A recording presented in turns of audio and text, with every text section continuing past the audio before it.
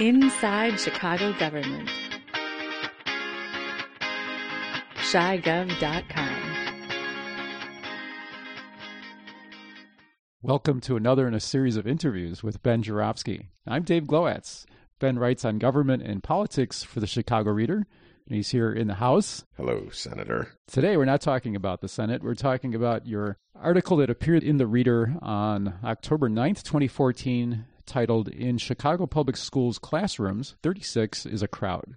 You write about the challenges due to overcrowding faced by teachers at Oriole Park Elementary School. Go Panthers. A Chicago Public Schools, or CPS, neighborhood school of about 700 students in the northwest corner of the city near Harlem and Bryn Mawr. That is correct, Senator. In this article, you write, quote, "CPS magically discovered the money to pay for an additional fifth grade teacher for Oriole Park to be hired before the end of the year," end quote. Do you know how that came about? Did CPS, for example, hear you were sniffing around the school or something? This is kind of sort of how Mayor Rahm runs the public schools.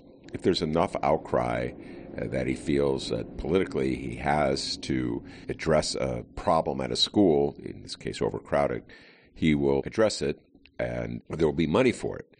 But he reserves the right not to address it, so there's a chronic funding crisis that prevents him from, in a systematic way, of addressing the many issues that we face as a city, educationally speaking. Wait a minute. Where did they find the money to hire the teacher? Where? Yeah. Under a plant in the central office. So we don't know that. Nobody. Where did they find anything? Where did they suddenly find the money to pave the streets? Winter officially ended, as far as I know, in March. We went through the entire spring and summer into the fall with our streets in horrible shape. Now, before the election, there's money to pave the streets. My conclusion is that the mayor has the money. He just is choosing not to spend it. I came across research from a website called Apples to Apples, and the researchers behind the site figured that as of the 2013-2014 school year, Chicago charter and contract schools had almost 11,000 unfilled seats. And I juxtapose that with the overcrowding in many parts of the system. Isn't that a remarkable imbalance? Yes. The charter school movement is largely a political movement. Politically, its main purpose, of course, is to undercut the Chicago Teachers Union. I'm talking about on a local level here, give more political power to the mayor, and he's been pretty effective at that in terms of doling out money to charter schools, which takes the money away from public schools. So now here we are, as we're heading into his reelection campaign, he's realizing, and I'm sure his polls are showing, that public school parents are upset because their schools are experiencing cuts, operational cuts, because he's siphoned off so much money to charter schools when there's not a demand. He's effectively trying to transfer kids, move kids from public schools with union teachers to private schools that get public money and don't have union teachers. That's another thing he's done with this election season. I don't know if you noticed this, but the board did not approve any new charters for the coming year. So momentarily we will halt that diversion of money that you just alluded to. But my guess is that once he's reelected, if he is reelected, then we'll see it happen again. This year, CPS announced that it would implement student-based budgeting, otherwise known as SBB. In this scheme, CPS annually budgets an amount for each school based on the number of students attending, so that schools whose enrollment drops from the previous year will have their budgets cut, regardless of their other needs. The move related to what we were talking about is what CPS said last month, that it would rescind these slashes just for this school year.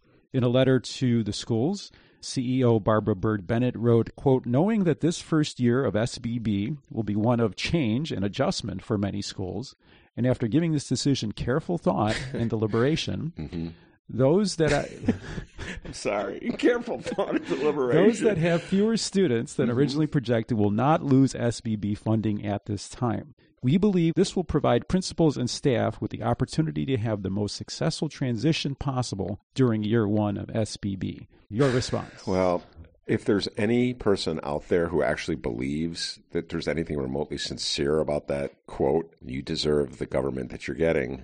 My thought is that one of the phoniest budget-saving devices of recent time is this school-based budgeting. The way it works is that the budget effectively forces principals to fill teaching vacancies with the cheapest teacher they can find. Because in the old way of doing things, there would be teachers allocated to a school regardless of what their price. Regardless of their price. Now, money is allocated to a school based on enrollment. Well, if young teacher costs $50,000 and an old teacher costs $80,000, then under the new system, the principal is encouraged to hire the cheap teacher because you can only afford so much.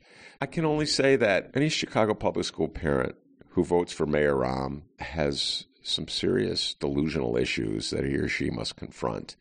He has not been a friend to public education in Chicago, that's for certain. Well, thanks, Ben.